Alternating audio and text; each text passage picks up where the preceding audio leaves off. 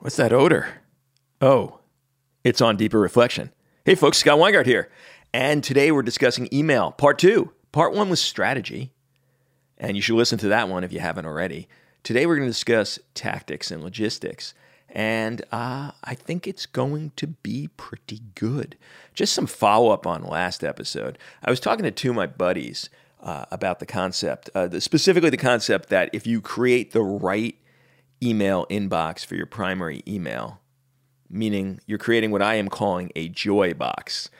Only good things arrive there, things you want to see, things that will not make you miserable, or occasionally things that are so important you would have wanted to see them anyway, like a family member reaching out for help or something along those lines. But you've eliminated all the work in a separate email. You've not had any social notifications, any package notifications. If you had an inbox that was just pure joy, then checking it often wouldn't be as much of a problem. Now, I got pushback from two of my buddies. One was Fred Lemierre, and the other was Rob Orman. And both basically said the same thing, which is they're still finding a distraction in their life. And, the question I asked both of them, and perhaps the reason it's okay for me and not working out well for them is, are you checking your email, even into this joy box during deep work sessions? Because if you are, then absolutely, that's a big problem. No matter what's in there, it's going to actually cause task switching. You're going to lose focus. You're not going to be able to produce the kind of creativity you want, the flow, the focus. When I am going into a deep work session, I just don't have my phone in the same room. I just chuck it, or, I put it on the charger that's on the credenza behind me. That's a pretentious word right there. On the table behind me. And I'm not checking email during deep work sessions. And if you're tempted to, then you either need to do something or just get your phone the hell out of there. I'm talking about the shallows, the times where, you're not doing anything of true focus or importance. Either you're doing interstitial work or you're just chilling. And during those periods, I got no problem how many times I check email during those periods. Now, the key is to create that joy box.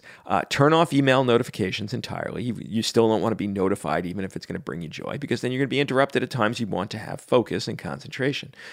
Now, I had an example occur in my own life, which, taught me my own lesson, because when I first started my other podcast, the MCrit podcast, we had a membership program, and I wanted to see mirrors of all the customer service emails that my assistant was getting, because I was worried, is anyone having trouble? I want to fix it as soon as possible. And I was having those sent to my primary inbox. Big mistake. That inbox rapidly went from a joy box to an anxiety box. And I didn't want to check that bad boy more than like once a day until I realized this is stupid. And I started forwarding those emails to a different address, a address specifically for that purpose that I would only check once a day. So you absolutely can craft an email box that you could check 8, 10 times a day with no loss. In fact, potentially some gain, because each time you open the box, it's more good, more fun, and you're not interrupting any deep work sessions. So hopefully that clarifies what I was saying in the last episode. Okay, let's get into the really nitty-gritty tactical level for email. Now, I break up this stuff into receiving emails, processing emails, sending emails, and following up on emails. And we'll go through each of those 4 categories, and then we'll do a little bit of random stuff. All right, let's talk about receiving emails. Now, I mentioned this in the last episode, but it's really key, so it's worth mentioning again, is you want to have a one-touch policy on your emails. And this is what has been dubbed inbox zero, but that term I think is bad because it implies you have nothing in your inbox. But what the idea is that you've processed everything in your inbox on the first touch. So the idea is you already know what's happening with it. You've mentally processed it. It doesn't mean it's out of your inbox. It means if it's something you're going to do tomorrow morning, you already have the plan in effect in your head. Tomorrow morning when I see this email, I'm going to do X. That is not anxiety producing. You know exactly what you're going to do. Where the anxiety comes from with email in your inbox is when it hasn't been processed. And each time you look at it, you dread, what the frack am I going to do about the problem or idea or situation mentioned in this email? And that is a pain point. So you want none of those. So either you take it out and you put it into a task system, or you bring it back to your inbox. We'll talk about that in a second, though that's a dangerous, slippery slope to go down. Or you mentally process what the hell you want to do about it. Now, The other thing that will keep stuff out of your inbox is filtering. Now, you could just make a Joy box that's one address, and then everything else, or a multiplicity of different addresses could host all the other things in your life. And you should really, if you're working, have at least two, right? There's your primary inbox, and then you should have a work email. We talked about it in the last episode. Never mix your work email into your primary inbox, or there's no way it's going to maintain any semblance of joy. Now, if you want just one email address for your personal stuff, you could do that in most systems by just adding dots anywhere in the prior to the @ swooping, figure in your email address. So if your address is, as mine is, scott.weingart@gmail.com, that's one address. And Scott Weingart without the dot is actually a different address in Gmail's mind from the filtering perspective. And Weingart@gmail.com is another address too. So you could say, I'm going to put all of my journals in one of those addresses. I'm going to put all of my social crap in another one. And I'm going to put the Joy box in the one with no dots. And all of a sudden, if you learn filtering on Gmail or any of the other email systems out there, all of a sudden you could filter based on those as separate addresses, even though they're all coming to one place. Now, Gmail goes a step further and actually allows you to have multiple inboxes, and that's what I do. So I have one address, but my Joy box, my inbox, has been relentlessly filtered such that I never see anything, even though they're there in separate Gmail inboxes, unless I want to, unless I click those tabs. Now, you might not have the wherewithal and self-control to not click those tabs, so then you just want a separate email account for each of those things.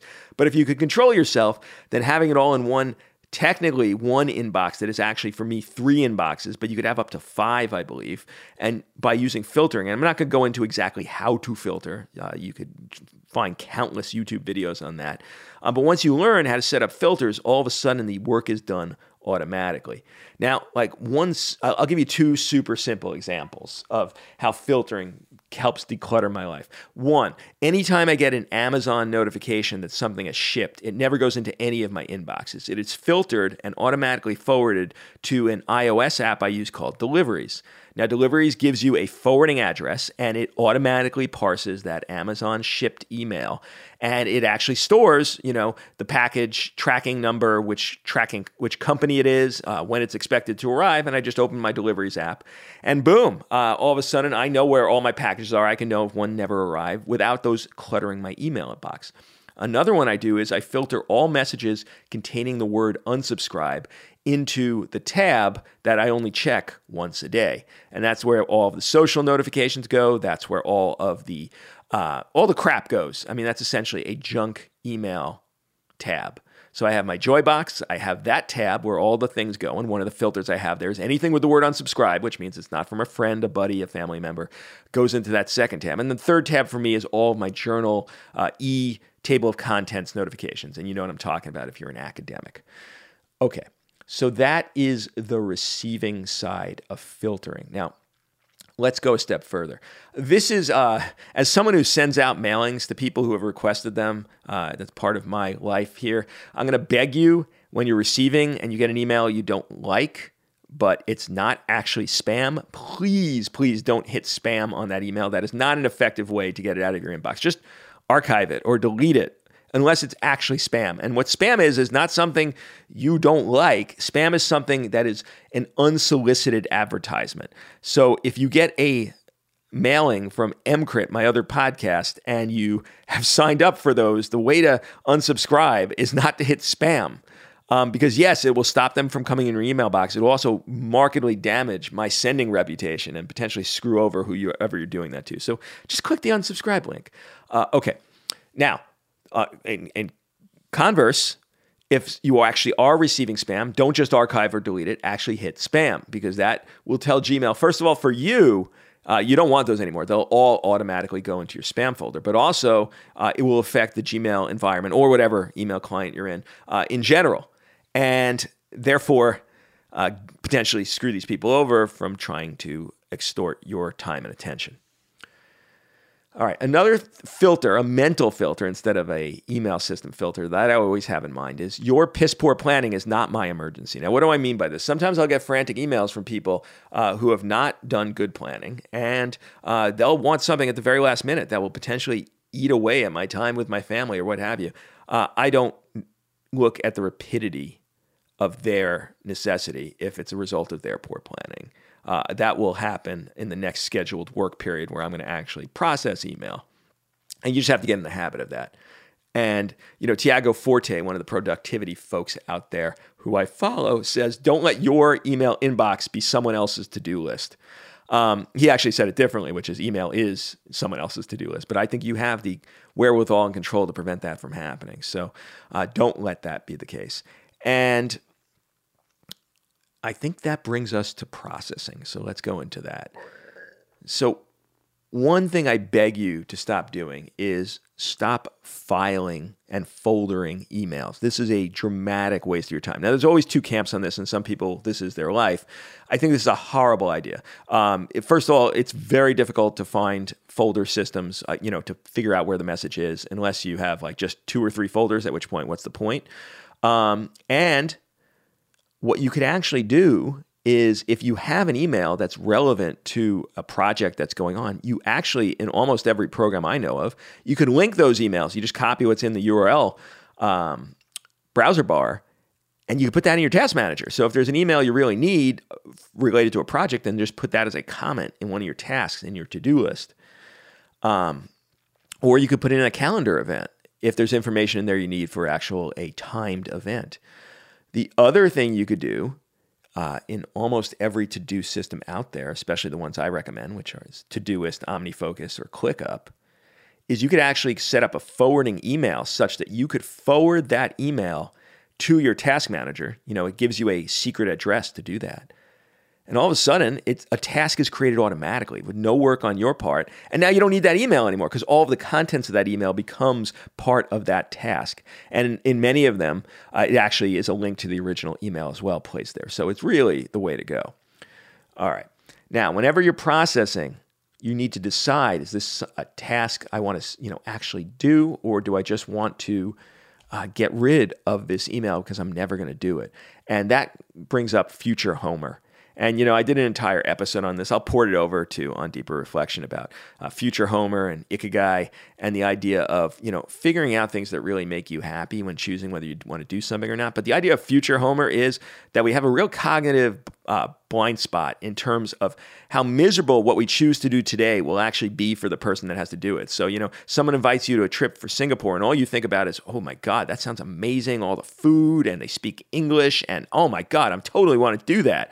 And so you say yes, and then when the trip actually happens 6 months from now, you think about all of the fact that, I need to take all this time off from work, and I have to be away from my family, and, they can't come, and the future you didn't want to do that, even though it sounded amazing from the person 6 months prior. So you really have to put yourself in the shoes of, if this trip was coming up tomorrow, would I be feeling great about it? In which case, say yes. Or would I be saying, oh, now is not the time. I do not want to be doing this tomorrow.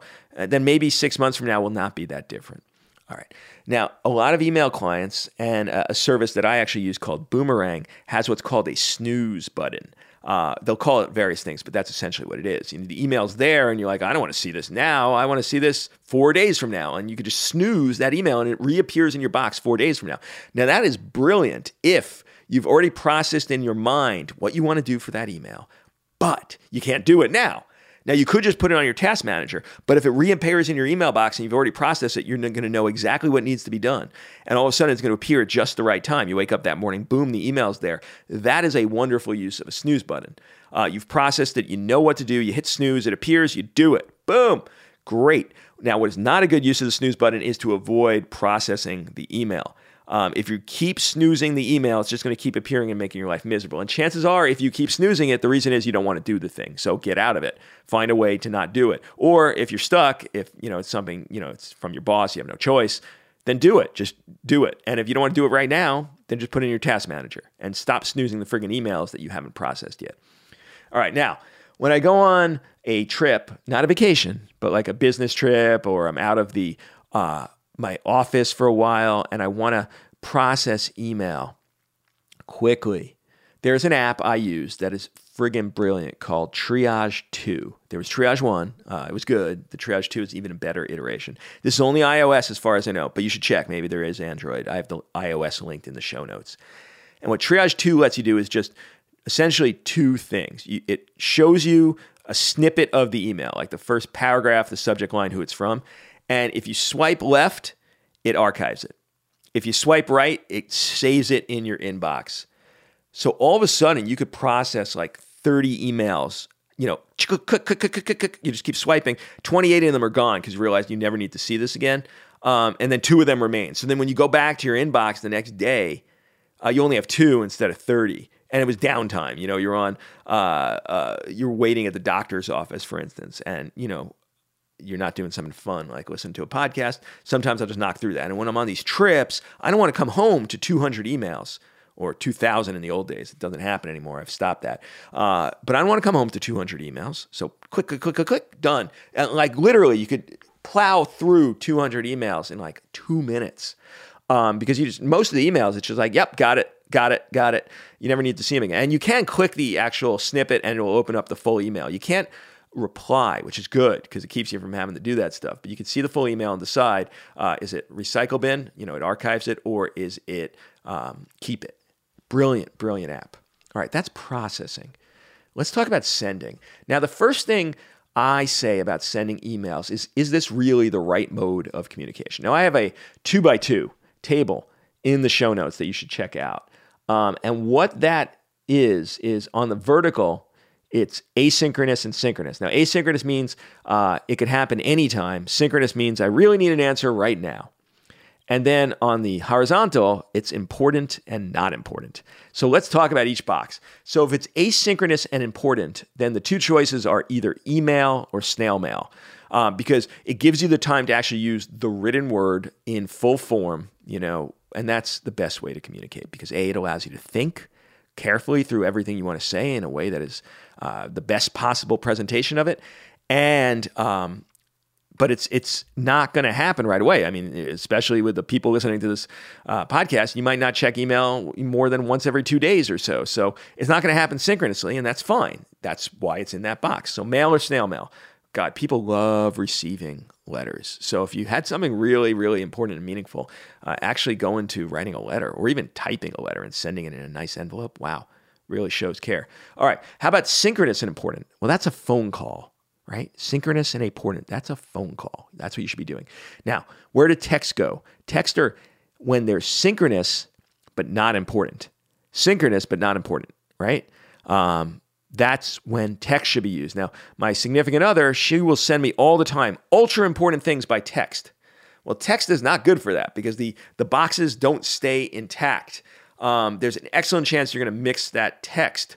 And also the brevity makes it less likely that the important thing is going to be conveyed well. So I beg her not to. She doesn't listen. She is anti every productivity tip I will give you is what my significant other will follow. But that, in my mind, is the purpose of text, is synchronous, but not important. If it's important and it's synchronous, call me, please.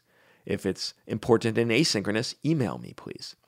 All right, and then the asynchronous and not important, well, who cares? Do whatever the hell you want. Consider not even sending it. But if it's just for funsies, then do whatever you want. Email, text. People love texts that are not important and asynchronous.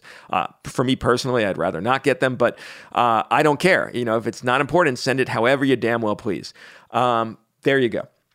Okay, what else about sending? When you're actually composing the email, make a good subject line. For F's sake, make a good subject line. It is absolutely key to have a good subject line so people could actually figure out what the email is about and decide whether they're going to open it or not. Many people are not doing what I'm doing and processing all emails in one shot. And so if your subject line sucks, you're not going to get read.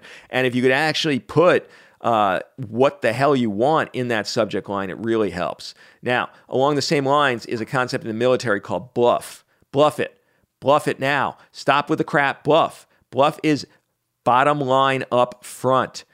Give the bottom line in the first paragraph of the email and then contextualize.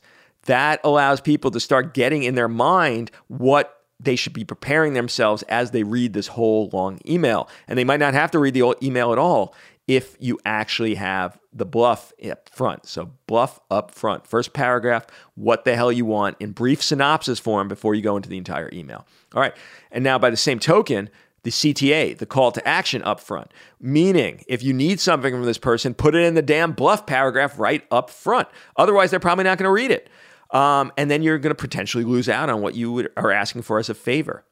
All right. Next step in composing an email, lose the steps of back and forth whenever possible. Cal Newport, in his brilliant book, Deep Work, a book I think is better about email issues than his email book, which came out later and I found to be not that great, is to eliminate whenever possible, to put the mental effort into how do I eliminate the back and forth while I'm composing this email? Meaning you don't say to someone, hey, what do you think about us meeting up to talk about this? Because then they have to say, yeah, sure. And then you have to write back, okay, how about next Wednesday? And they're like, oh no, can't do next Wednesday. And then, so this could be like a 9 or 10 email chain to get to where you could have been if you just said, hey, I'd really love to meet up with you. If you're amenable, one of these 3 dates could possibly work. Which of them might? And you just give them 3 dates and times. Now they might say, oh, none of those work. How about X? Because now you've encouraged them. They now understand how email works, that they should then give you a counter date. But if you just go through this ridiculousness of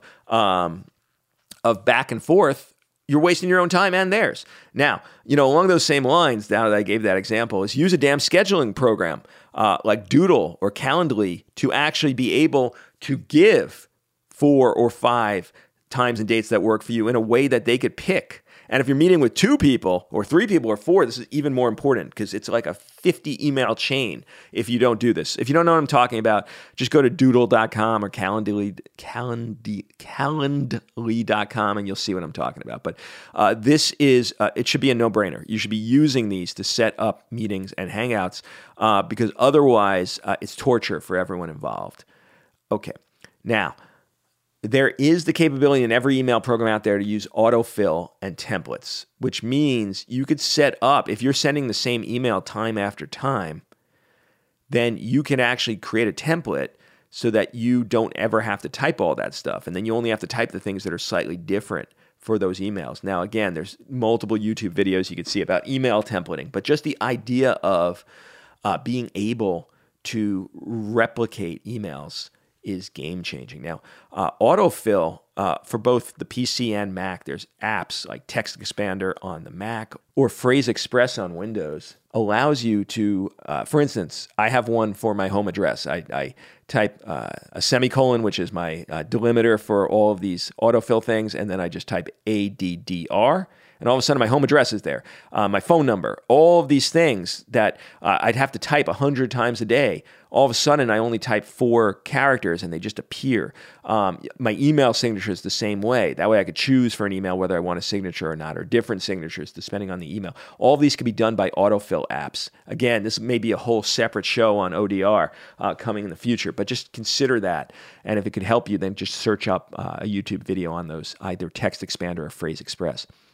All right, sending later. Now for this, I use an app called Boomerang. There's other programs that'll do this for the various email clients. Boomerang works for, I think, both Gmail and Outlook. But what Boomerang does, it's a whole suite of things that really help my email productivity. But one of the things on there that comes for the sending side of things is the ability to send later. Now, this is game-changing. All of a sudden, I could compose an email now, and instead of sending it to someone at 2 o'clock in the morning and looking like a lunatic, I could actually have it send at 10 o'clock in the morning. Or if I want to pace out the email conversation, I don't want to have the rapid-fire responses because that just gets them to respond rapidly too. I could say send later 2 days from now. Or if it's not relevant yet, I could actually send it later, whenever, 4 days from now. So the ability to compose now but send later, also a game-changing move in email. Okay, when you're sending, consider using emojis or emoticons because tone is really hard to convey in the written word. And people get really offended at things that you thought were completely innocuous. Emojis or emoticons are some of the best forms of communication that have been created. They're not just for Gen Z. Even if you're a boomer, consider learning emojis being the newer way. And what an emoticon is in contrast to an emoji. I think everyone knows this, but just in case you're super old, an emoji actually is creating the the image itself of a smiley face, for instance, while an emoticon was what we used when we were on the old bulletin boards when I was a kid on my computer, which is, a colon and a parentheses to generate a happy or a smiley, happy or sad face without having to have the picture itself. But either way really helps you get your tone across, whether you're being sarcastic or just, little barbs. All right, I have a few links here on how to compose better emails that are well worth checking out in the show notes. If you want to get less emails, send less emails. That is definitely true. But in the converse of that is you might be better off if you're trying to send an email asking for 7 separate things or with 7 separate ideas, sending 7 separate emails, because then the subject line will vary, the call to action will vary, and it really helps the person involved because they might have one of the emails that they could get rid of. There's nothing for them to do, if you sent it as one big one, each time they open that email there's 7 things in there and only one has an action call, they have to read all 7 of them. They're going to start hating you. So that's a great way to go. And it also feeds into the next idea, which is shorter emails are better emails. Try really hard to prune the verbiage in your email. If you're writing to someone who's getting 200 emails a day and they open it up and it's one paragraph, the chances of them reading that are dramatically higher than 3-page emails. All right, we already mentioned bluff, but part of that bluff idea that you could also use is TLDR. And TLDR is too long, didn't read. And you could put on the top of your email TLDR, very similar to bluff, and just put one sentence encompassing what the email is about. And then they could decide based on that whether to read it or not.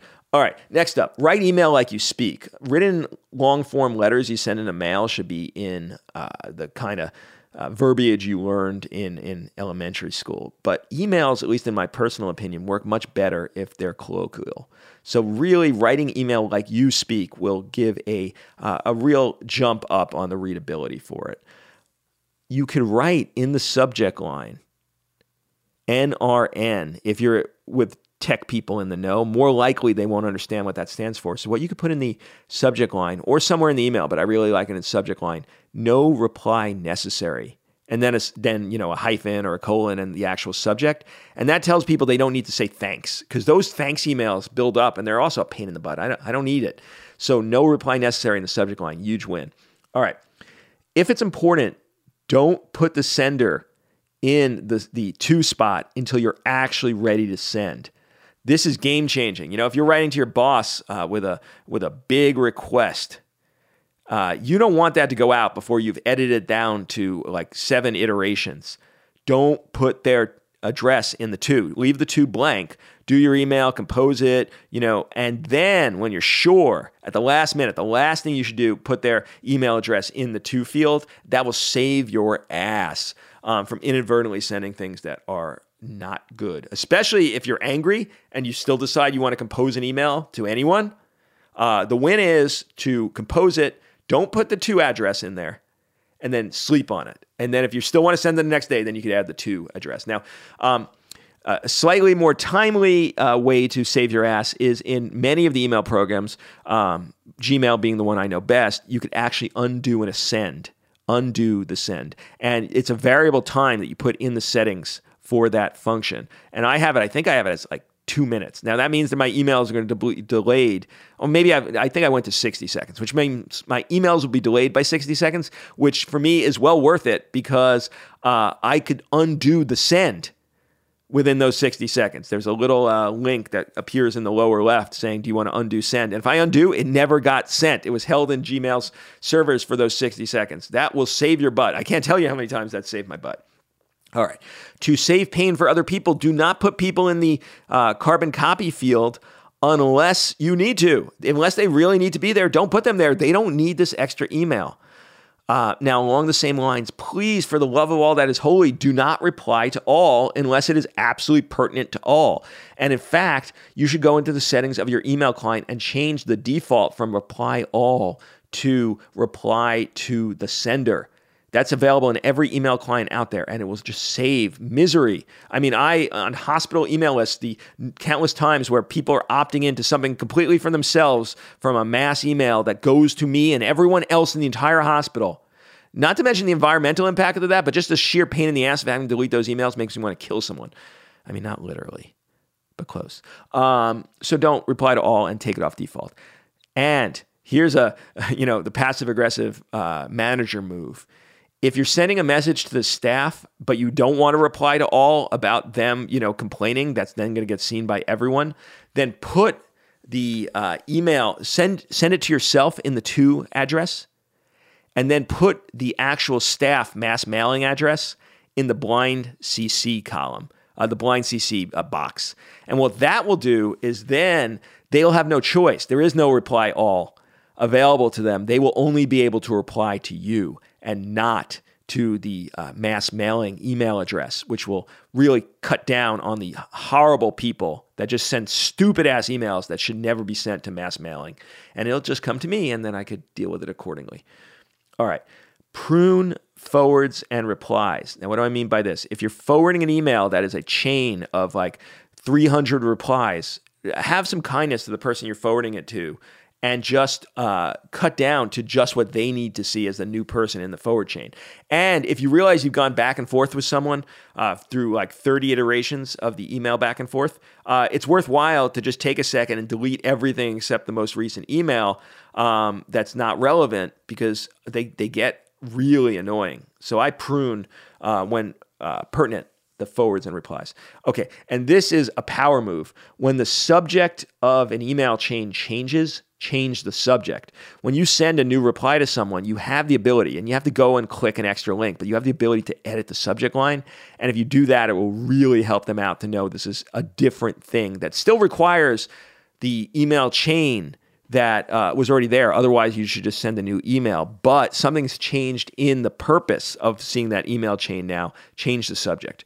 All right, we're running along, so I'm going to power through the last few parts. Following up, loop closure is the most damaging thing about email because it provokes anxiety or it provokes losing things you need to track. Now, in the old days, I would have to add to my task manager in the waiting section that I'm expecting a response to a really important email. That was torture. That just adds extra steps. Now, for me, my Boomerang app that I had mentioned earlier, linked in the show notes, actually allows me, for any message I like, to say, if this message is not responded to in X amount of time, and you choose what X is in a little drop-down menu, if there's no reply within X amount of time, like no reply within 2 days, bring it back into my inbox. Holy crap. Game changer. My email-induced anxiety disappears. Anything important, I know. I don't have to worry about tracking whether or not this person actually responded. And that could get lost. You could be a month later, you realize, oh shit, they never responded. Well, that anxiety disappears, and yet I don't need to add it to my task manager. Now, you could even bring it back automatically, like we had mentioned earlier, regardless of whether there's a reply or not, if you just want that email back in your box. All right, random stuff mentioned. Learn to search your email. This is what keeps you from having to file folder your emails. So there's real power search moves that are very quick to learn that will allow you to find any email you like with no problem whatsoever, and therefore you don't need folders anymore. All right, newsletters. This has been a game changer for me. I love email newsletters, but they were taking up a lot of my email processing time when what they actually are is pleasure reading. For me, that's the only kind of email newsletters. But they were making my email sessions, 30 minutes when an email session should be 5 minutes. Aside from your Joybox, take as much time there as you want. So what I realized is they shouldn't be there. And so for my particular news reading service, an idea called RSS, I'll do a show on it, I promise. But if you know what I'm talking about already, then the good ones actually allow you to subscribe to email newsletters in the RSS feed app, in your feed reader app. Mine actually generates a separate email address for each newsletter and then appears as if it was an RSS feed. Game changing. Holy crap. Now all of a sudden I'm doing this while I'm sitting on the couch as pleasure reading time and not in my email processing time. Now, if you have questions about this, just put it in the comments. I'll explain further what you actually need to do. All right, last idea you need to have is the idea of email bankruptcy. If you have 10,000 emails in your inbox right now, you're never going to process those 10,000 emails, nor should you. Most of them have no purpose to processing them anymore. What you do is you just archive them all Archive all of them. Archive every email in your box. 10,000 of them disappear. Now you have a zero inbox. Now, if you want, you could actually consider sending out a message to every one of your contacts saying you're declaring email bankruptcy, and if there was anything super important, they should resend it. You don't need to do that because people inevitably will resend it anyway, but if you want to be nice, you could send out a message to everyone in your contact list. There's a link on how to do that in the show notes, but that's email bankruptcy. Consider declaring it. If you have more than, I'd say, more than 200 emails in your box right now, just get them all out. All right, other stuff, make sure you have a strong email password. Strong, like really strong, because if your email gets hacked, it's life-altering and really miserable, which means surprisingly not complicated, difficult to remember passwords, but instead what we're finding right now is make them sentences of things that are easy for you to remember, but impossible for a computer algorithm to process quickly. So if you have like a 20-character sentence, which is super easy to remember, just make it crazy, that will be a ultra strong email that's super easy to remember. The other thing you could consider, it's a pain in the ass, is two-factor authentication, which is where you have to get a text message or some other authentication for any new device you use. All right, never put anything important in your work account, anything you care about, because you never know what's going to happen, and you really will be disappointed if you get into a fight with your job and all of a sudden they decide, yep, you don't have that email anymore. So only keep it for work stuff. Don't sign up to services you care about with your work account. Don't sign up to social media accounts with your work account. Just don't do it. The other thing I would advise is download and archive your work email every, year or so, or 6 months. Just create an archive of it, and then you will have those messages for life. All right, my gosh, that was a lot on email. Hopefully some of this stuff will be game-changing for you. I'd love to hear from you in the comments section at the ondeeperreflection.com site. And this is Scott Weingart for the ODR podcast saying bye-bye.